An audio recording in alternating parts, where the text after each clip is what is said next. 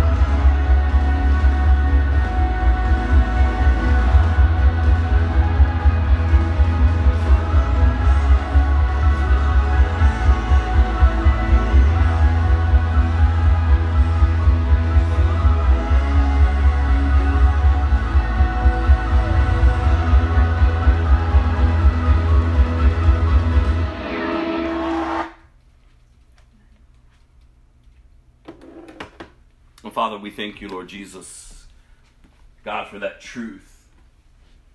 God, that you reign over all the earth. Father, that you are seated at the right hand of the throne of God. Father, you've accomplished all that you came to do. The power of sin is broken. The power of death is broken. Father, we thank you for your great love. We thank you for salvation. Father, we thank you, God, that your love endures forever. We thank you that your mercies are new every morning.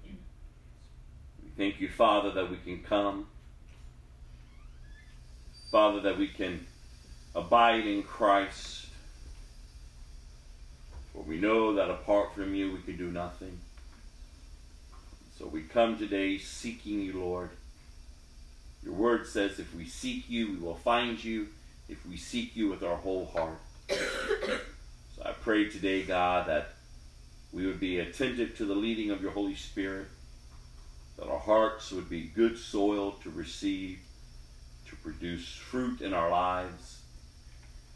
God, we thank you that in Christ we are new creations. For those who have accepted Christ as their Savior, their Lord and Savior, Father, they have been born again of a new nature, born of the Spirit. So I pray, God, that we would walk according to the Spirit and not according to the flesh. And for those who haven't, Father, given their lives to you, Lord, I pray today would be the day that they would submit unto you, Lord, and receive salvation that can only be found in Christ Jesus. So bless the reading of your word today. Bless your people, Lord, I pray. In Jesus' name, amen. Amen. Psalm 34, verse 14. Turn away from evil and do good. Search for peace and work to maintain it. We serve an awesome God. Mm-hmm. A great God.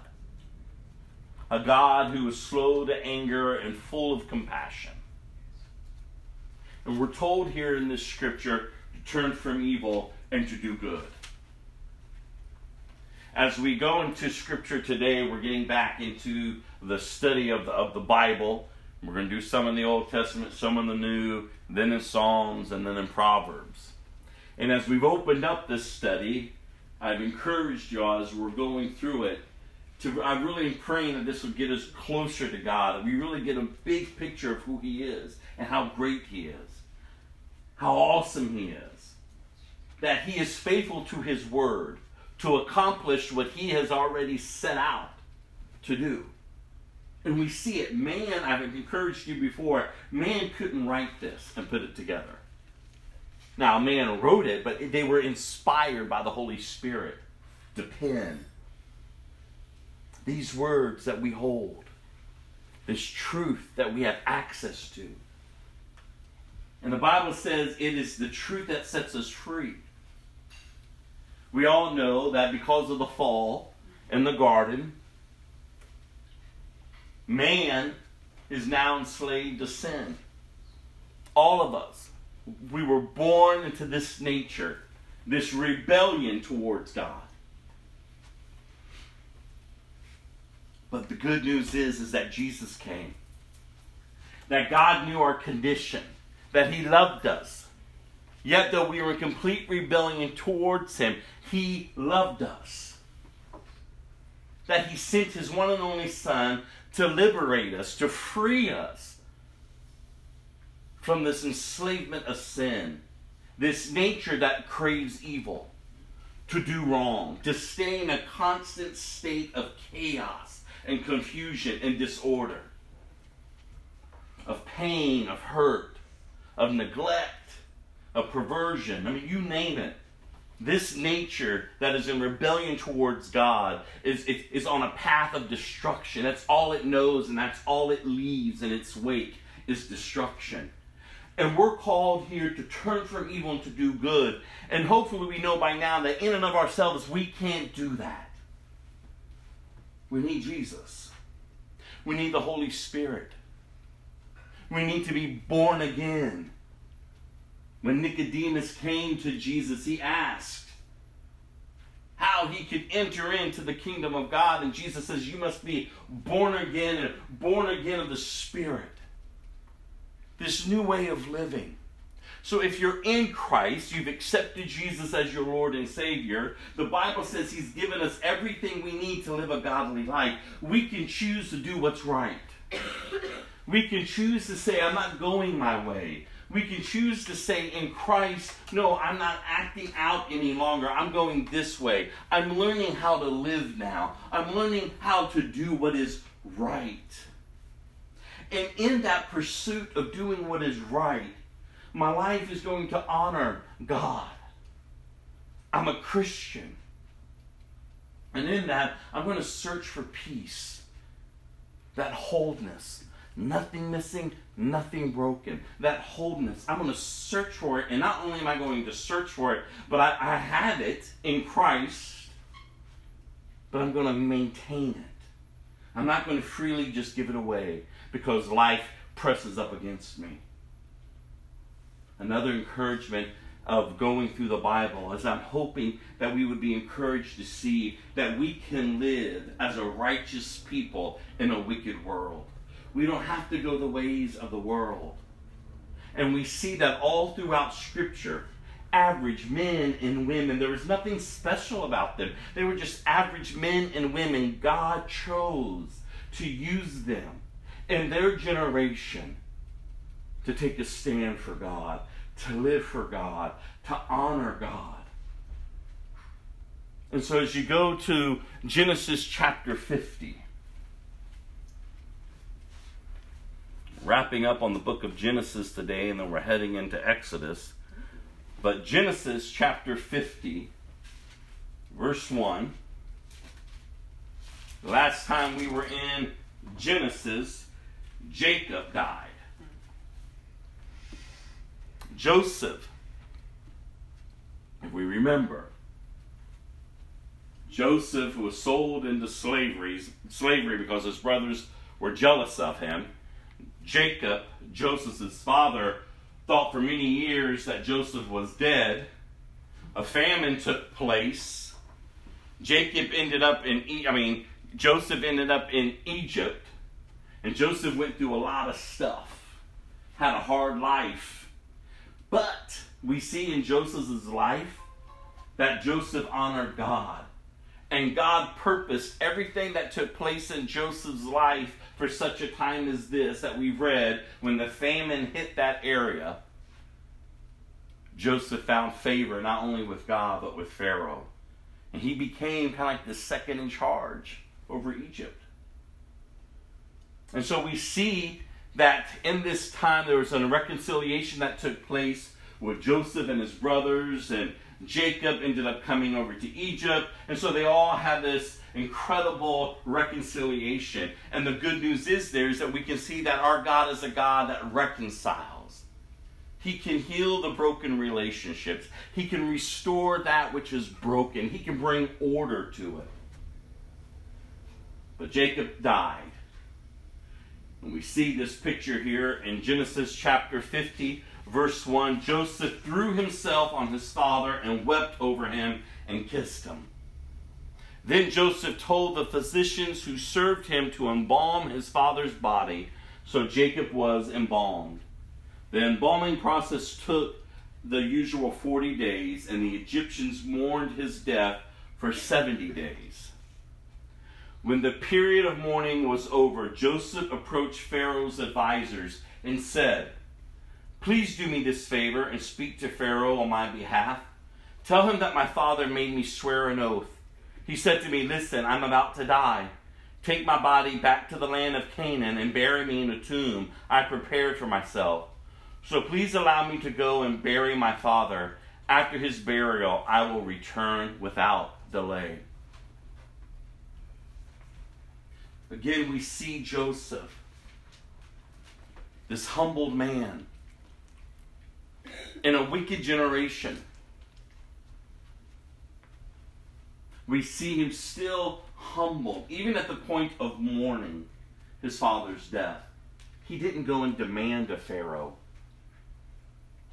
He still honored his position in which he was given. And there's something that we can learn there. In our lives today, are you honoring the position in which you've been given? Rather it's in school, rather it's at work, rather it's wherever you may be. Are you living a life, especially if you're a Christian, are you living a life that you're honoring God with what you've been given? Because that's how we ought to be living. A life honoring God. No matter our circumstances, Joseph wept, and we see him weep. We see him emotionally distraught over his father's death. But even in the midst of all of that being distraught and all of that emotional issues that are going on, he didn't lose himself. And I think that's a lesson again that we can learn. That just because we may be hurting, just because things may not be going our way, just because, there may be death or destruction, that we don't have to lose sight in still honoring our God. I mean, he requested to go. He wanted to honor his father's request. And then look at verse 6. Pharaoh agreed to Joseph's request. And I want to back up to verse 5 because I love what he says to them, to tell him, I will return without delay. I'm not going to take advantage of what you're allowing me to do. And that just goes back to our character. Are you taking advantage, again, of what's been given to you? Are you manipulating situations? Are you just trying to work out all the details? Joseph was a man that honored his word. Like, I'll return without delay. And Pharaoh knew his character, and Pharaoh agreed to Joseph's request. Go and bury your father, as he made you promise, he said. So Joseph went up to bury his father. He was accompanied by all of Pharaoh's officials, all the senior members of Pharaoh's household, and all the senior officers of Egypt. Joseph also took his entire household and his brothers and their households. But they left their little children and flocks and herds in the land of Goshen. A great number of chariots and charioteers accompanied Joseph. Wow. Joseph, remember, is not an Egyptian. But yet Pharaoh and the Egyptians are honoring Joseph. Again, we see that the favor of God is upon Joseph. Not because there was anything special about Joseph. He was just man. But he served an awesome God. He served the one and only true God. And what God has planned, what God has purposed, God will bring about. And in Joseph's generation, in that wicked generation, Joseph, who was righteous, who was not perfect, but he was righteous. He was in right standing with God. He honored God. And in doing so, he was honored by the very ones who were wicked around him. And not only was he honored, but his family was honored. God help us to see in our generation, as it's growing darker and darker out there in the world, that we as God's people will continue to grow brighter, that we would be people who honor our word, that we would be people who will honor God, that we wouldn't, entrust it to ourselves, but that we would continue to allow God to be entrusted with our lives, to honor him, to say, God, not my will, but your will. God, I don't know how you're going to get me through this situation, but God, I'm clinging to you. I'm holding on to you, God. God, I've tried it all in my own strength, and it has done nothing. So, God, I'm turning to you, because I know, God, that you can bring about what you have purposed in my life. Because remember, God has prepared good works for us to do. Even before we were born, even before he placed us in our mother's womb, he has prepared good works for us to accomplish for his glory. And we see this incredible picture here of these wicked people honoring God's people.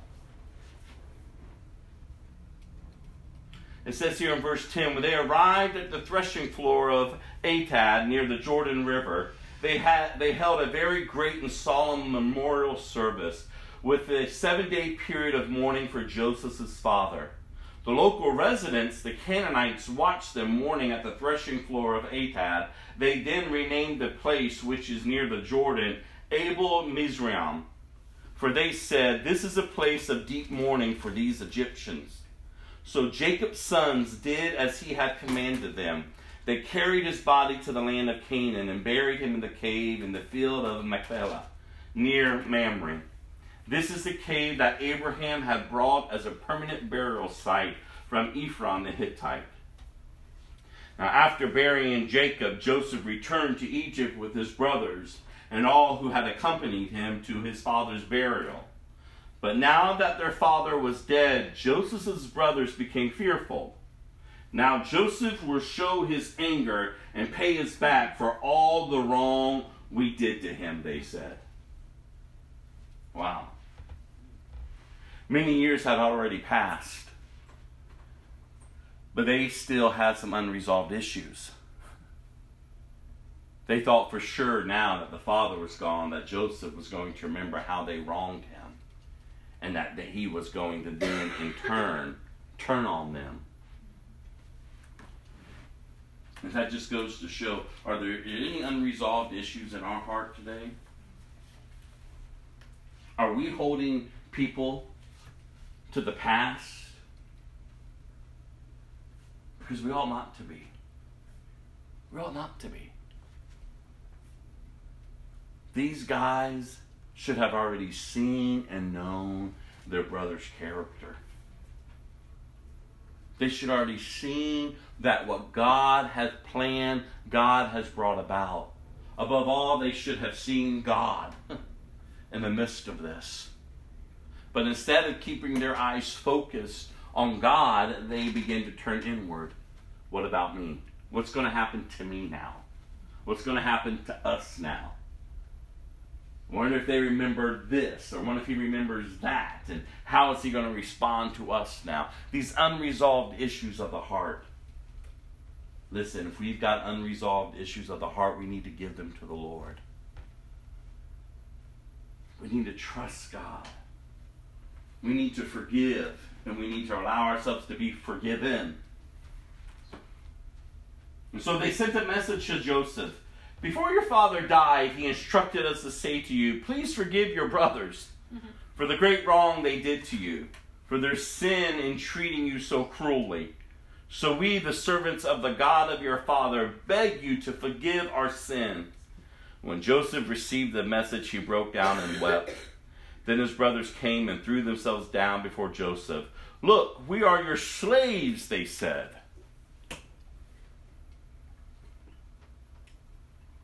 Pleaded. They've stated their case. And Joseph wept. Joseph has already forgiven them.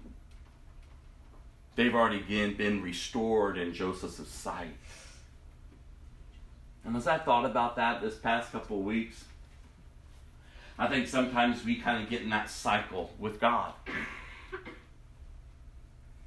Like we try to bargain with God. We try to tell Jesus, okay, well, I this or that, and we try to, just, manipulate him.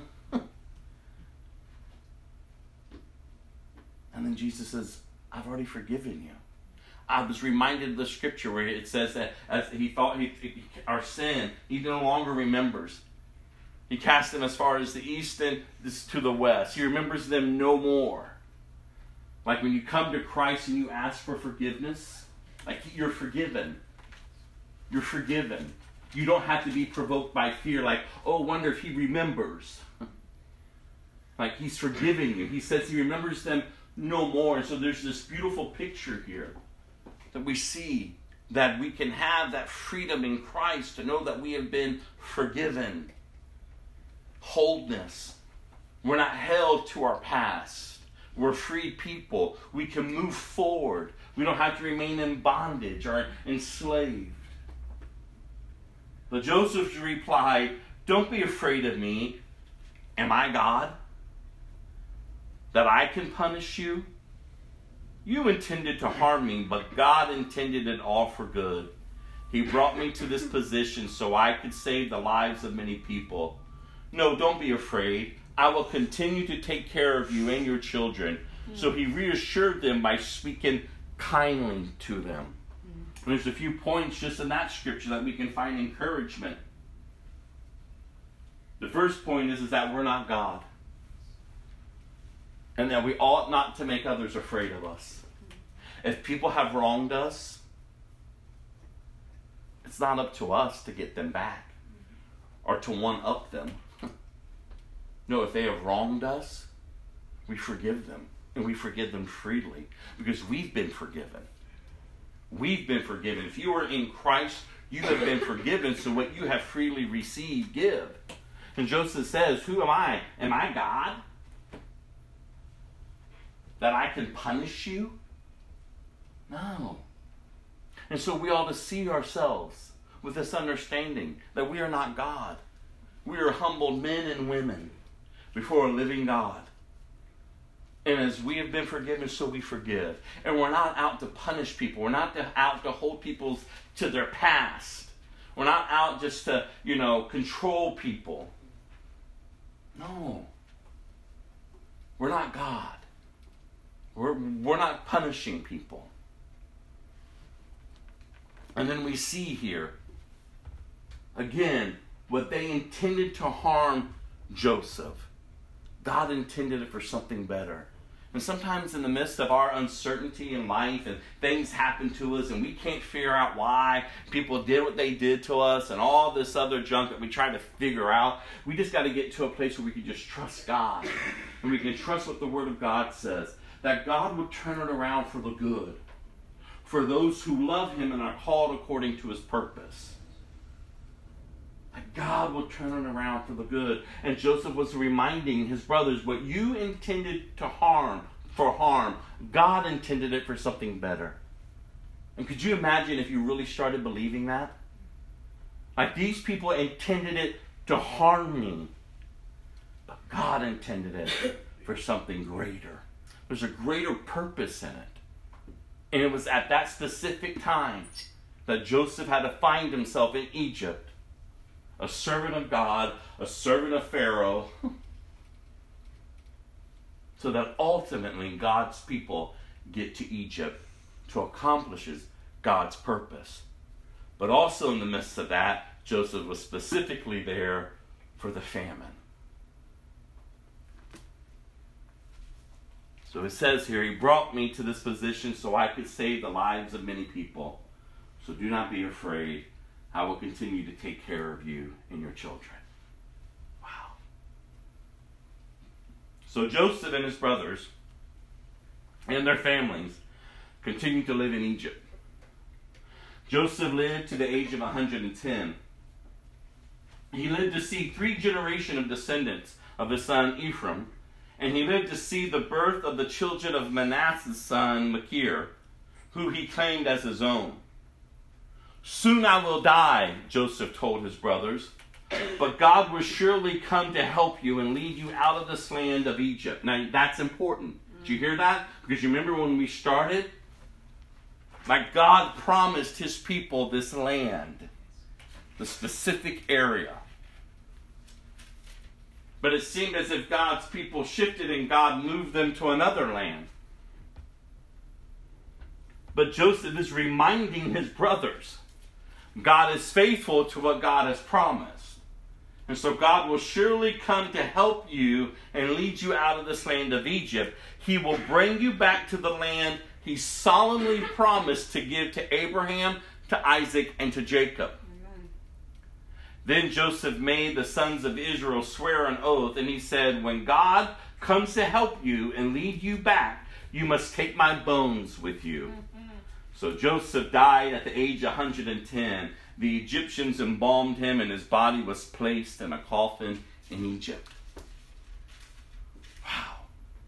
The life of Joseph, you all. Amen. It's the life that we Christians can be encouraged by. A man who honored God. A man who did not hold grievances in his heart towards others. A man who should have every right to be bitter and angry, but he chose not to be.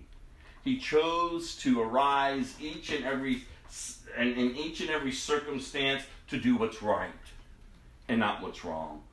He chose to go the way of God and not the way of man and not the way of his flesh.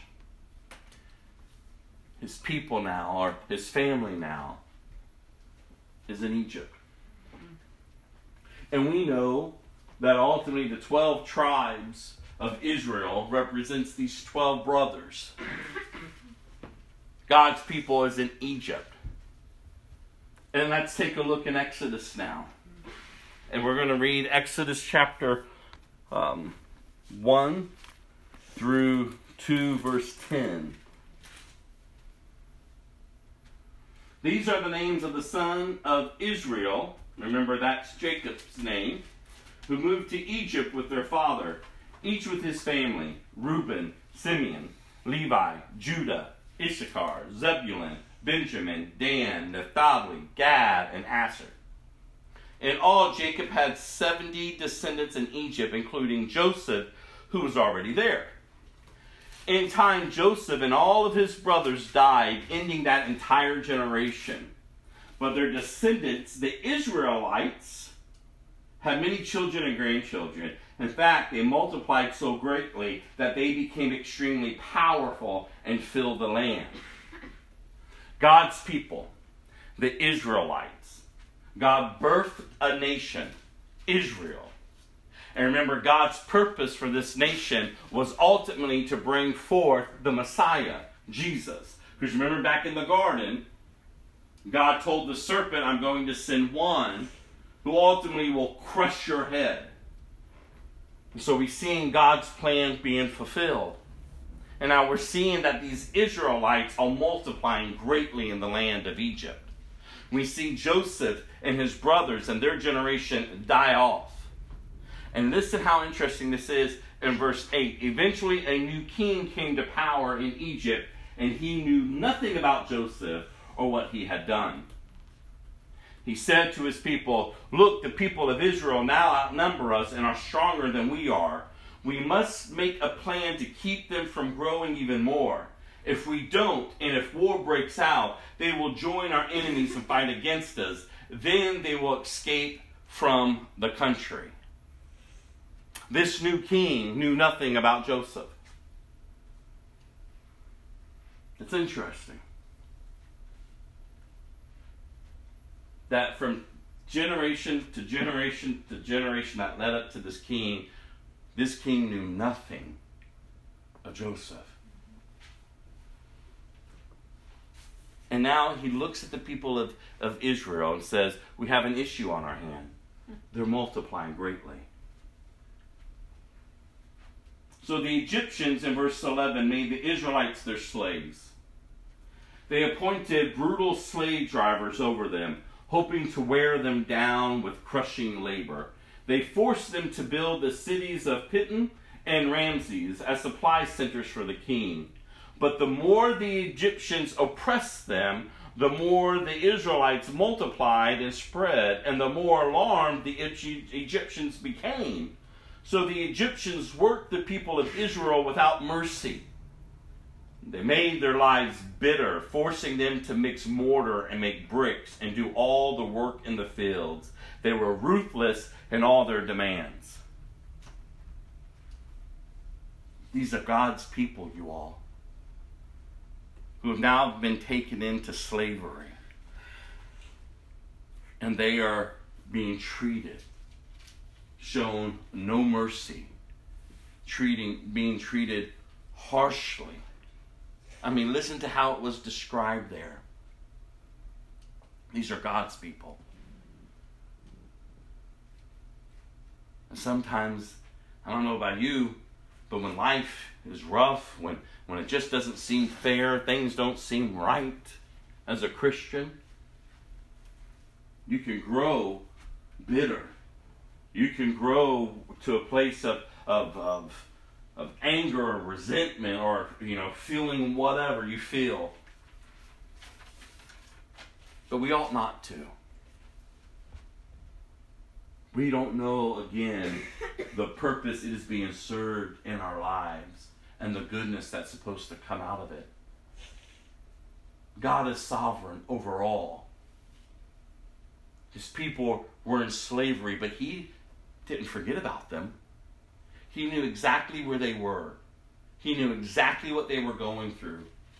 And that may upset some people. But who are we? We're just mere man. Who are we to question God? We've got to trust God in the midst of it. And we trust Him. Their lives became even more difficult. But I love this picture that even though they became more difficult, they kept growing. And we even see that in the church today and throughout the church, since the church was birthed on the earth, that the more it's persecuted, the more that the world comes against it, it grows. Amen. It grows. It grows. It grows. It doesn't make sense to the natural mind. It doesn't make sense that when such great persecution is taking place, that the church will grow. But it does. Again, as believers, we're not living according to the natural mind. We understand that we're now grafted into a kingdom, the kingdom of God.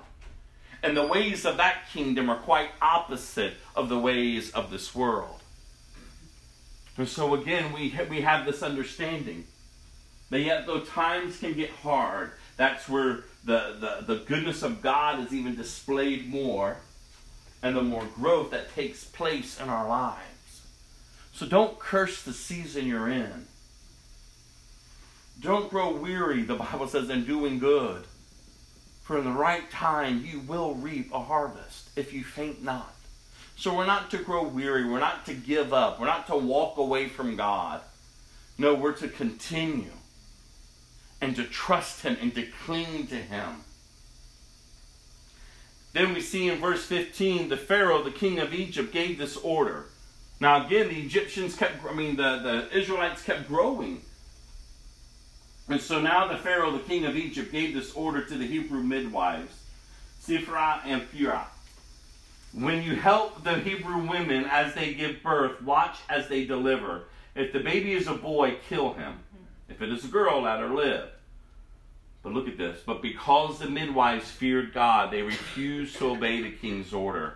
They allowed boys to live too. So the king of Egypt called for the midwives. Why have you done this? He demanded. Why have you allowed the boys to live? And the Hebrew women are not, they said, the Hebrew women are not like the Egyptian women, the midwives replied. They're more vigorous and have their babies so quickly that we cannot get there in time.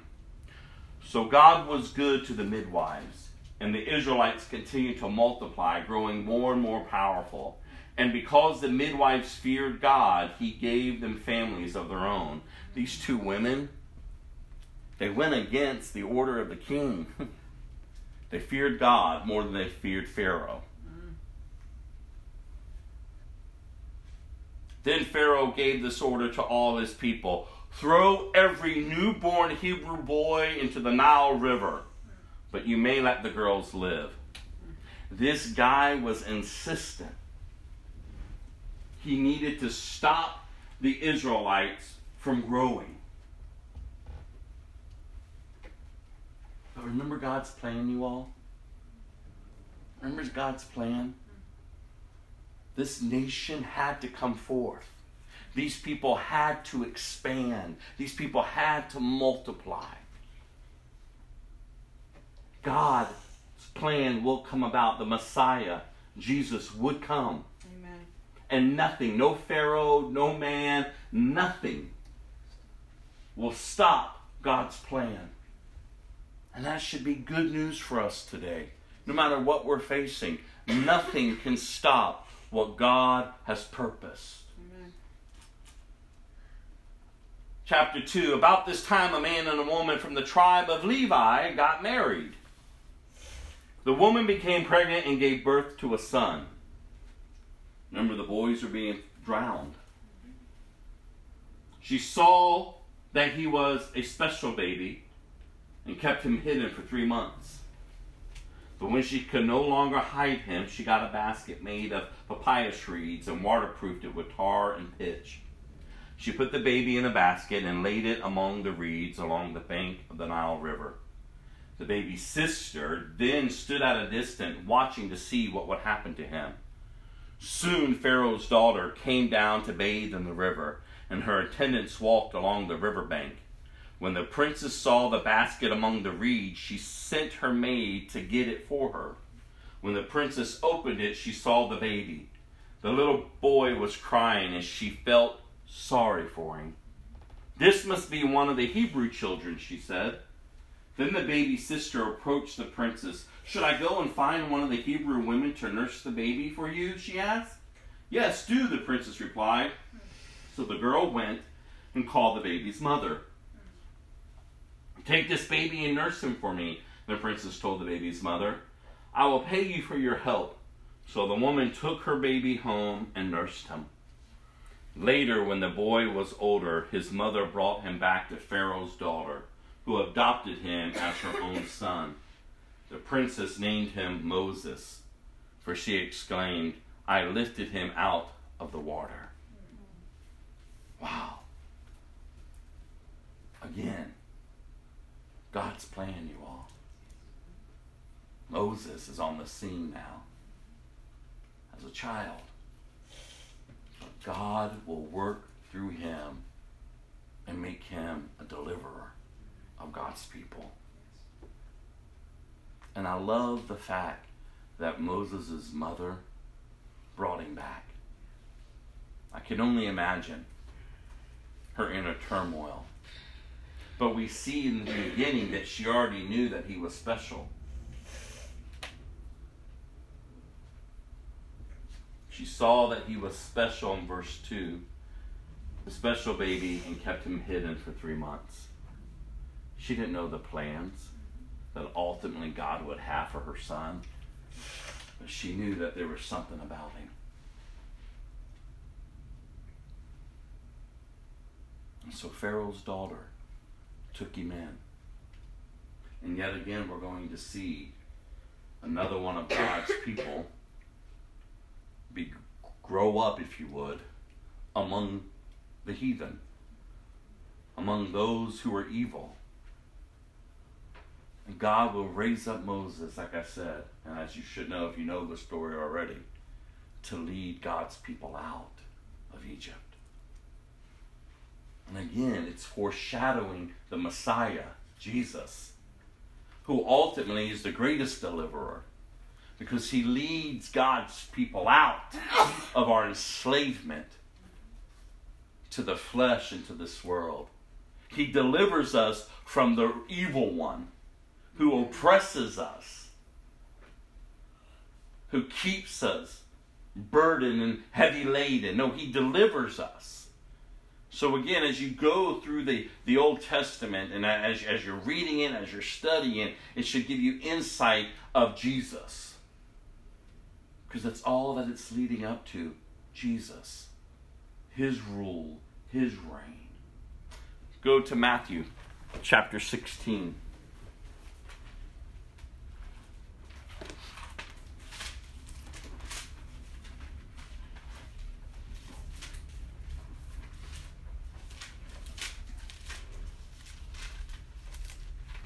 And it's Matthew 16, verse 13.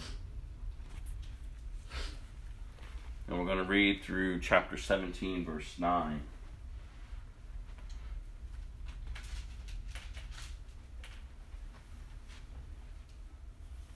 We left off the last time we met when we read through Jesus and his disciples through Matthew. They had a run-in again with the Pharisees and the Sadducees demanding a sign from Jesus. And now we come to verse 13. When Jesus came to the region of Caesarea Philippi, he asked his disciples, "Who do people say that the Son of Man is?" Well, they replied, "Some say John the Baptist, some say Elijah, and others say Jeremiah or one of the other prophets. Then he asks them, but who do you say I am? And this is a very important, if you would, period of time. Jesus called his disciples. They have followed him. They've seen him do miraculous signs. They've seen him teach with such great authority. And now he's beginning his purpose, if you would. He's heading to the cross. He's going to now shift from doing the miraculous, if you would, constantly, though he will continue to do and perform miracles. But he's going to start now focusing in on truly who he is and why he came. And so he turns to them and he says, who do people say that I am? And people have all different answers. You can do the same today. Get out there and ask people, who do they think Jesus is? And you're going to hear a lot of different answers. But the important question is, who do you say he is? Who do you say that he is? And so he turns to them and he asks them, but who do you say that I am? And Simon Peter answered, you are the Messiah, the Son of the living God. And Jesus replied, you are blessed, Simon, son of John, because my Father in heaven has revealed this to you. You did not learn this from any human being. Now I say to you that you are Peter, which means rock. And upon this rock I will build my church, and the powers of hell will not conquer it. And I will give you the keys of the kingdom of heaven. Whatever you forbid on earth will be forbidden in heaven. And whatever you permit on earth will be permitted in heaven. Then he sternly warned the disciples not to tell anyone that he was the Messiah. Man did not teach Simon. God revealed it. It reminds me of Paul. Paul says, the gospel that I preach, man didn't teach me. No, God was pleased to reveal himself to me through his son Jesus. Now, yes, you are taught the word of God, but the revelation of Christ being the Messiah, the Savior, only comes from God. There's a lot of people who have been taught the word, but they have no revelation. They haven't accepted Jesus as Lord and Savior. And how sad to know the word and yet not know the word, Jesus. And so he says to him, God revealed this to you. And upon this truth, not upon the person, but upon this truth, is what Jesus is going to build his church on. That he is the Messiah, the Son of the living God. And upon this truth, the gates of hell cannot prevail. Upon this truth, we are given authority as believers upon this earth. And so we have to grasp this fullness, you all, of who he is. That Jesus has come already. We're not waiting, if you would, for the first round. We are waiting for his return to take us into his kingdom. But until then, we're to be living kingdom-minded. That he is the Son of the living God. That he is the Messiah. That the Bible says that we have been engrafted into his kingdom. And so we live as such. He's given us the Holy Spirit. He's given us what we need to live godly lives. He's given us gifts and abilities to accomplish what he has called us to accomplish in our generation. As long as there's breath in our bodies as believers, there's work to be done. And that's great news, you all. And look at verse 21. From then on, Jesus began to tell his disciples plainly that it was necessary for him to go to Jerusalem and that he would suffer many terrible things at the hands of the elders, the leading priests, and the teachers of the religious law, that he would be killed, but on the third day he would be raised from the dead. Now he's plainly telling them, because remember, the disciples And the majority of the people at that time, they wanted an earthly Messiah. They wanted a Messiah that would come to overthrow Rome and to free them. They lost sight of the true identity of the Messiah. The one that would come to ultimately liberate God's people and usher in a new kingdom. Help us, God, pray that we don't lose sight of truly who He is and why He came. He plainly told them over and over.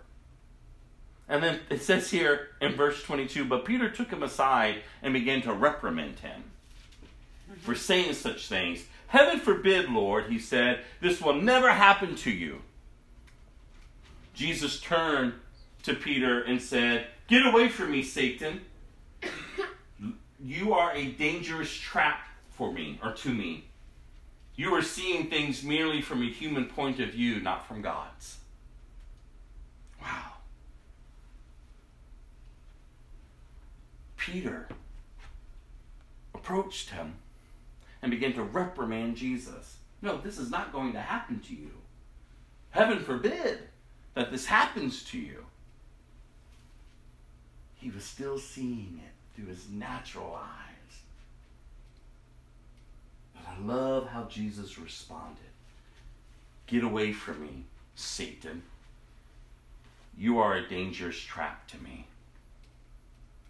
You are seeing things merely from a human point of view, not from God's. And sometimes, well, not even sometimes, in our lives, we need to be careful of others that are speaking into us. People who want to give us instruction or advice or talk about our situation. Because if they're not in agreement with God's will for your life, you ought not to be listening to them. You ought to see them for who they are. You ought to listen carefully to what people are saying.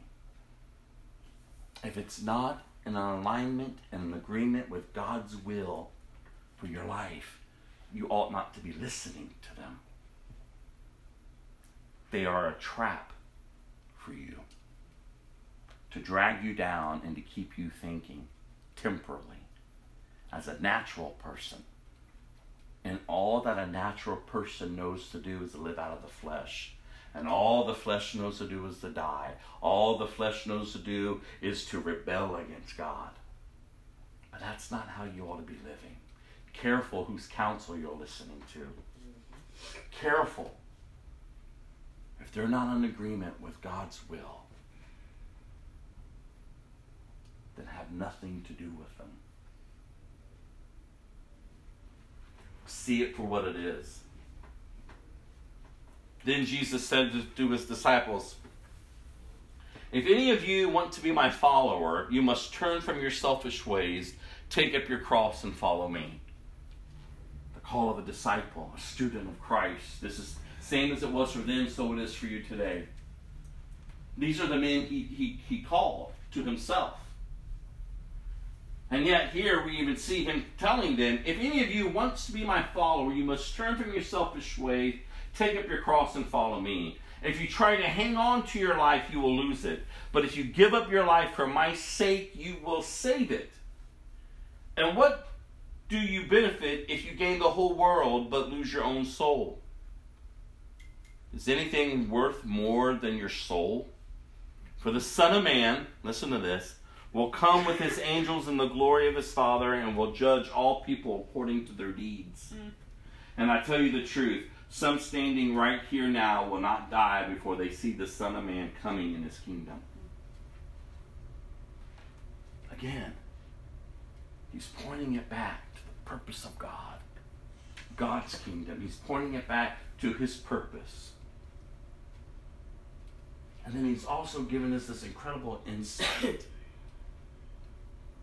to the very nature of man, our souls. What's worth it to lose your soul? What's worth it to lose what God has purposed and designed for you? This life, this eternal life with God. What in this world could compare to His love, to His plan. He says, if you try to hang on to your life, you will lose it. But if you give up your life for my sake, you will save it. And again, we see this picture. No greater love than this, that a man will lay down his life for his friend. And that's what ultimately Jesus did for us. He laid his life down. And in that, He's calling us to the same life, if you would. Because love cannot be displayed unless it is laid down. A life is laid down. And as you go through your day and you're saying no to the flesh, as you're going through your day and you're honoring God, love is being displayed to all. To creation, to everyone. Love is being displayed. They may not agree with you. They may not honor God because of it. Because the Bible says that to some you would be a fragrance of life, to others you will be a stench of death. But to live your life in such a way, you all, that honors God. That honors God. That your life would be saved by losing your life.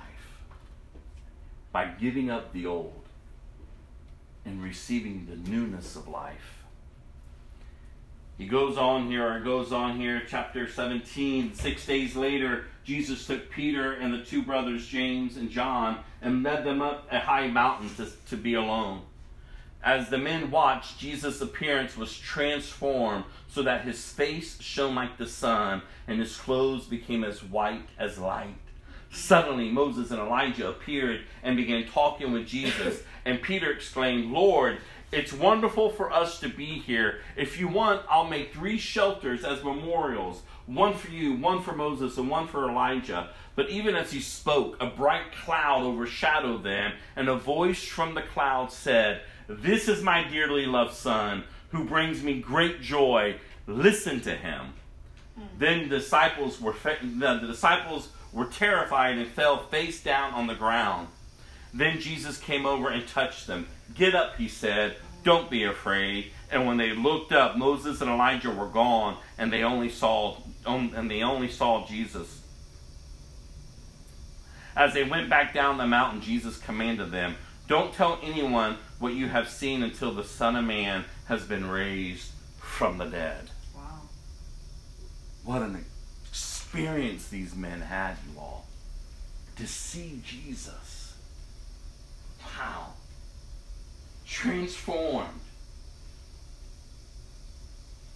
Could you imagine the brilliance of the light that was being shown and displayed? This encounter that they had. And there was Moses and there was Elijah. But to me, what really stands out in this is God spoke. The Father spoke. "This is my dearly loved Son, who brings me great joy. Listen to him." If there's anything we take, yes, an incredible experience, yes, the transfiguration of Christ's body to be this brilliant light. What really stands out to me is when the Father says, "Listen to him." And it will do us good to listen to Jesus. To listen to the leading of the Holy Spirit, to his word, because he is the author and the giver of life, you all, and life in abundance. Go to Psalm 21.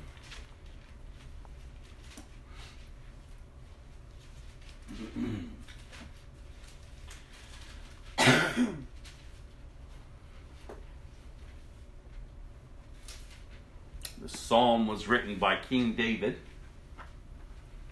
"How the king rejoices in your strength, O Lord. He shouts with joy because you give him victory." I know that's such encouragement for us today, it ought to be. That we too can rejoice in the strength of our God. Amen. Not in our strength, but in His. And that we too can shout with joy, because He's given us the victory in Christ, you all. No matter what we're facing. You know, as you think, so you go. If you're nothing but negative and around negativity, then that's all you got. We got to start surrounding ourselves with good things. With good people.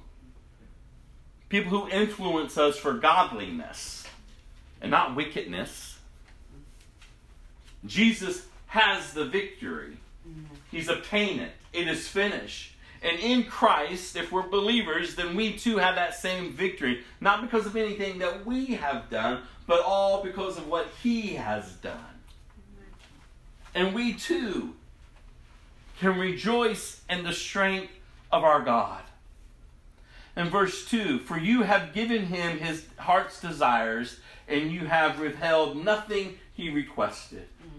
You welcome Him back with success and prosperity. You placed a crown of finest gold on His head. He asked you to preserve His life, and you granted His request. The days of His life stretch on forever. Your victory brings Him great honor, and you have clothed Him with splendor and majesty. You have endowed Him with eternal blessing and given Him the joy of your presence. For the King trusts in the Lord.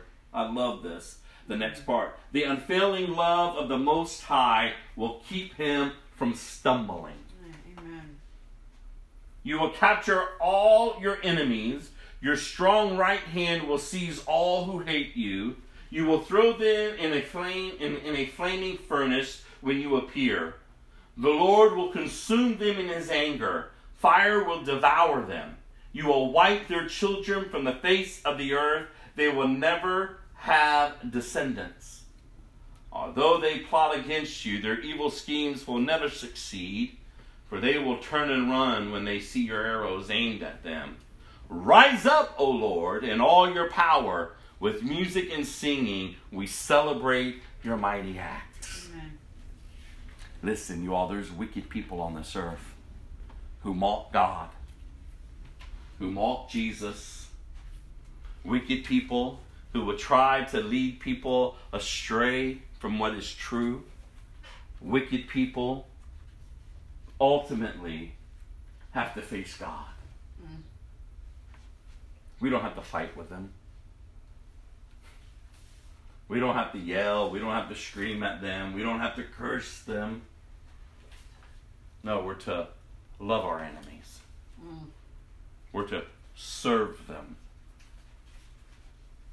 Because ultimately, did you hear what takes place?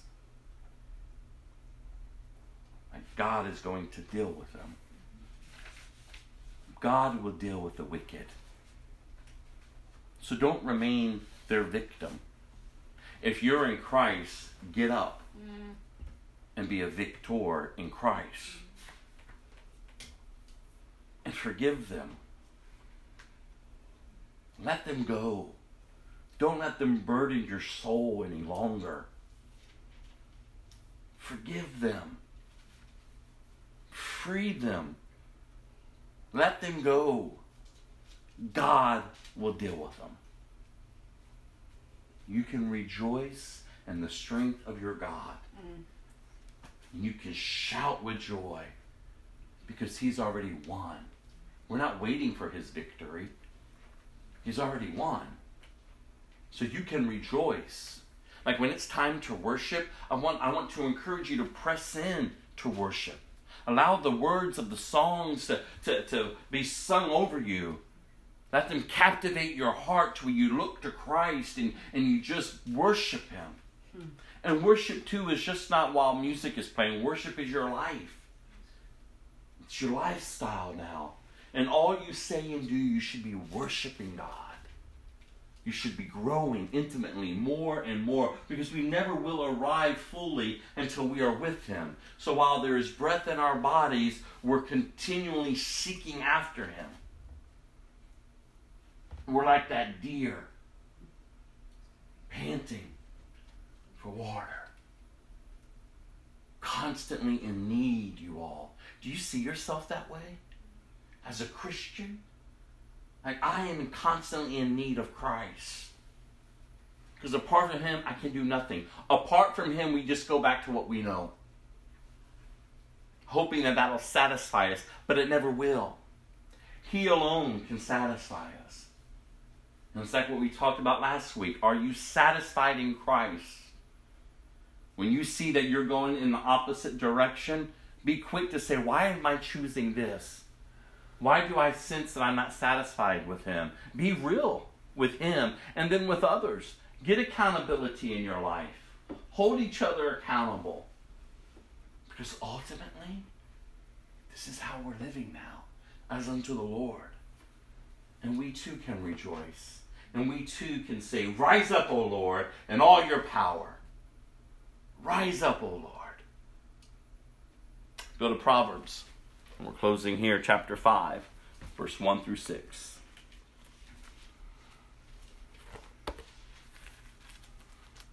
Proverbs chapter 5, 1 through 6. The book of wisdom. So pay attention. Verse 1, chapter 5. My son, pay attention to my wisdom. Listen carefully to my wise counsel.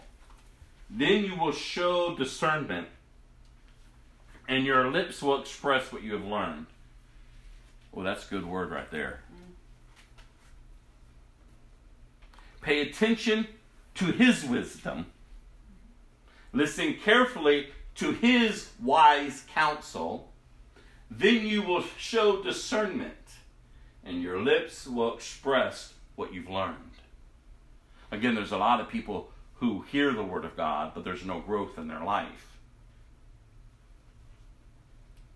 They're not listening carefully. They're not applying it. Because where there's application, your lips will speak it. You will show. It just comes naturally. You don't have to work at it. When you're growing, when you're maturing, it'll be evident, not just to yourself, but to others. Because you're not talking like them, you're not acting like them. There's something different about you. And your lips are expressing what you've learned. You're telling others of the good news. You're sharing the good news with others. You're encouraging others to live righteously and not wickedly. He goes on here. For the lips of an immoral woman are as sweet as honey, and her mouth is smoother than oil. But in the end, she is as bitter as poison, as dangerous as a double-edged sword. Her feet go down to death. Her steps lead straight to the grave. Listen to this. For she cares nothing about the path of life. She staggers down a crooked trail and doesn't realize it. Think of that.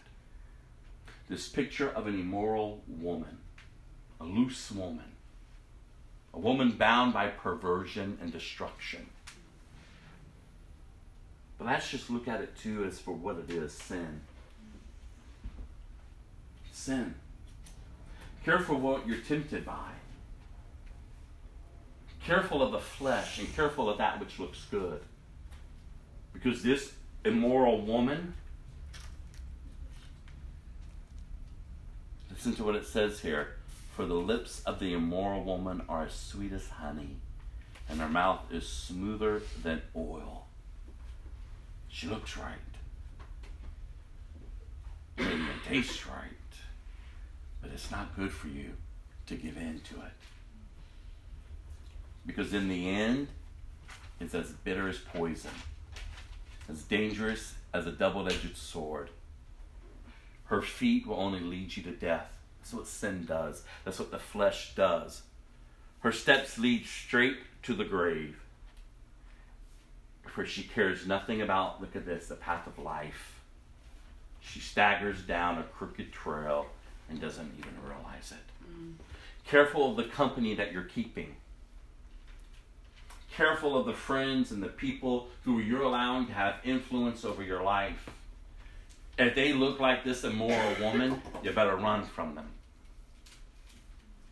If they're not willing to go the ways of Christ, cut them off. Go a different direction. Go a different direction.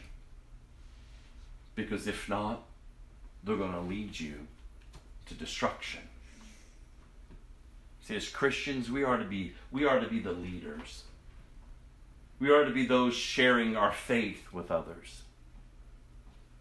They don't want it, then move on. Doesn't mean you hate them. Doesn't mean you think you're better than them. You're not. But you do want to put truth into practice in your life. Because who you hang around represents really what's going on inside you.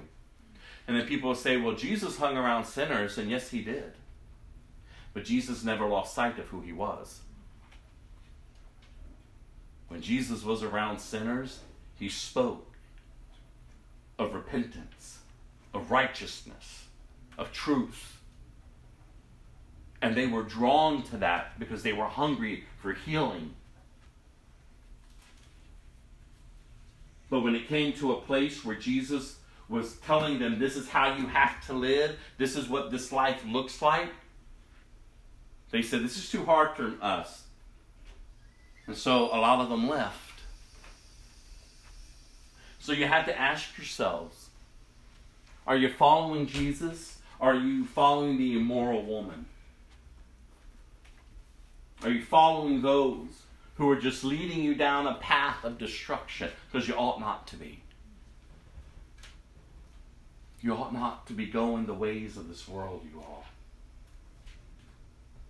You ought to be living a standard of truth, of righteousness, and honoring God, and being content and satisfied in Christ, being discipled, growing up, and realizing what does it truly mean to be a Christian. Because again, there's a dying world out there. There's a lot of people who are going the way of the immoral woman. She looks good, feels right, but in the end, it's nothing but death. Death. And what good is that? What good is that? When Jesus himself says, I've come to give you life, and life in abundance. It is the enemy that comes to steal, to kill, and to destroy.